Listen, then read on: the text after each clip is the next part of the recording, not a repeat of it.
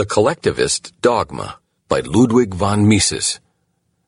This article is excerpted from Theory and History and narrated by John Pruden. Modern collectivist philosophy is a coarse offshoot of the old doctrine of conceptual realism.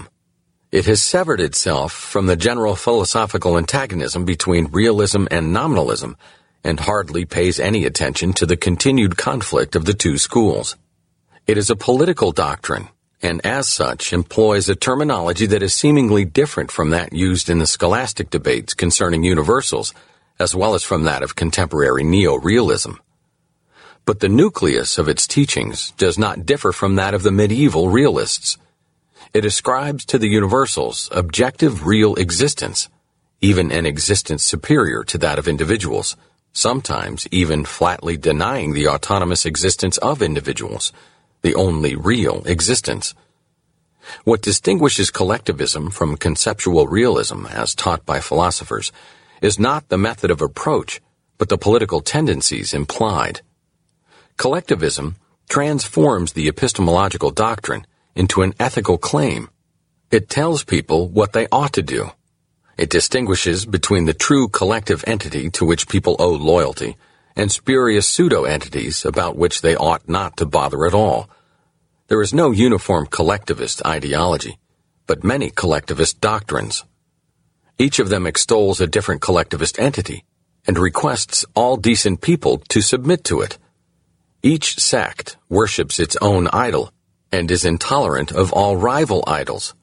Each ordains total subjection of the individual. Each is totalitarian.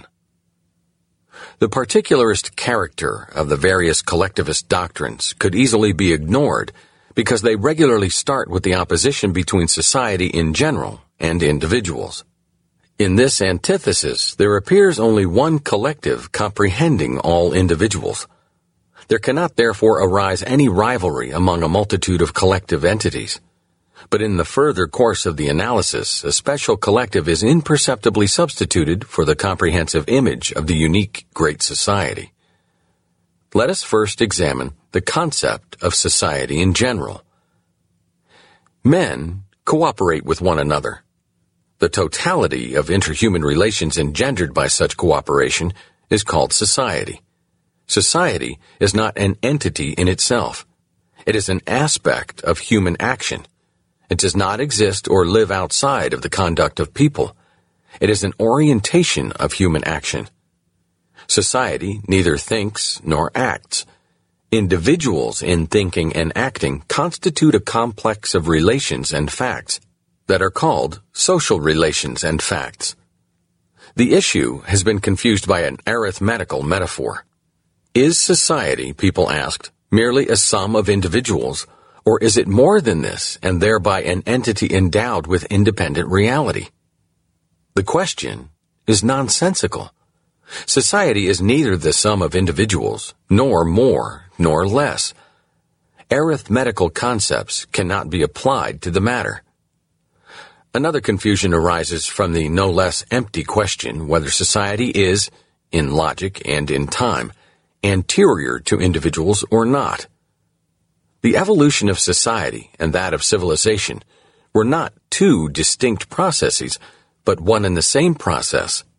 The biological passing of a species of primates beyond the level of a mere animal existence and their transformation into primitive men implied already the development of the first rudiments of social cooperation. Homo sapiens appeared on the stage of earthly events neither as a solitary food seeker nor as a member of a gregarious flock, but as a being consciously cooperating with other beings of his own kind. Only in cooperation with his fellows could he develop language, the indispensable tool of thinking.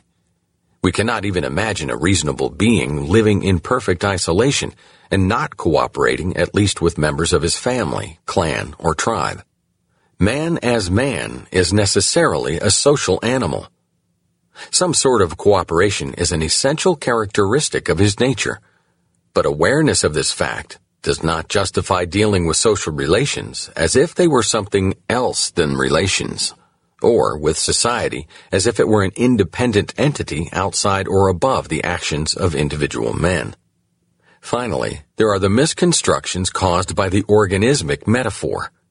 We may compare society to a biological organism. The tertium comparationis is the fact that division of labor and cooperation exists among the various parts of a biological body, as among the various members of society.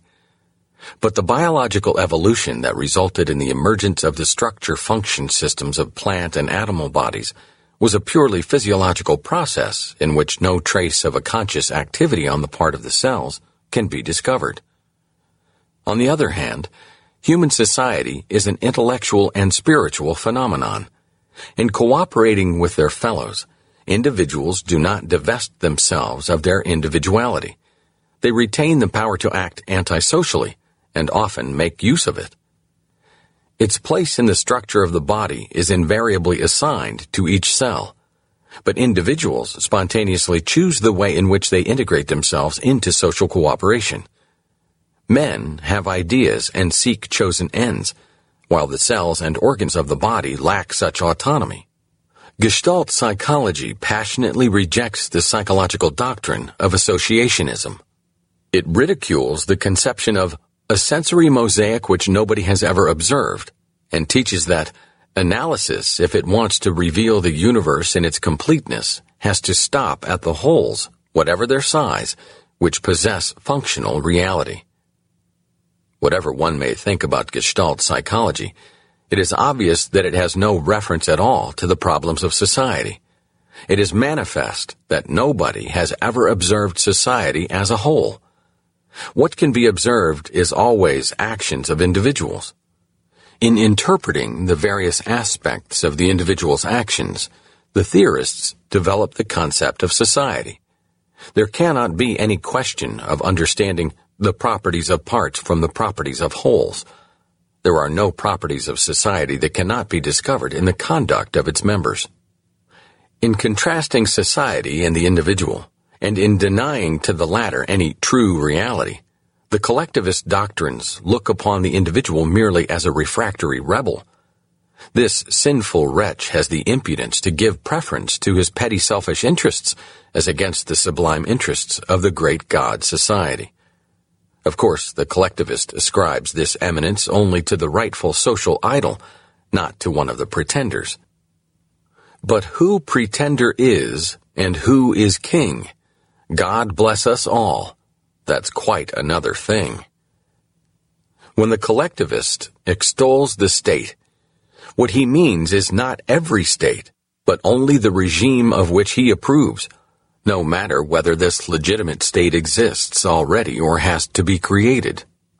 For the Czech irredentists in the old Austria and the Irish irredentists in the United Kingdom, the states whose governments resided in Vienna and in London were usurpers. Their rightful state did not yet exist. Especially remarkable is the terminology of the Marxians. Marx was bitterly hostile to the Prussian state of the Hohenzollern. To make it clear that the state which he wanted to see omnipotent and totalitarian was not that state whose rulers resided in Berlin, he called the future state of his program not state, but society. The innovation was merely verbal. For what Marx aimed at was to abolish any sphere of the individual's initiative action by transferring the control of all economic activities to the social apparatus of compulsion and repression, which is commonly called state or government. The hoax did not fail to beguile lots of people. Even today, there are still dupes who think that there is a difference between state socialism and other types of socialism. The confusion of the concepts of society and of state originated with Hegel and Schelling. It is customary to distinguish two schools of Hegelians, the left wing and the right wing. The distinction refers only to the attitudes of these authors toward the Kingdom of Prussia and the doctrines of the Prussian Union Church. The political creed of both wings was essentially the same. Both advocated government omnipotence. It was a left-wing Hegelian, Ferdinand Lassalle, who most clearly expressed the fundamental thesis of Hegelianism. The state is God. Hegel himself had been a little more cautious.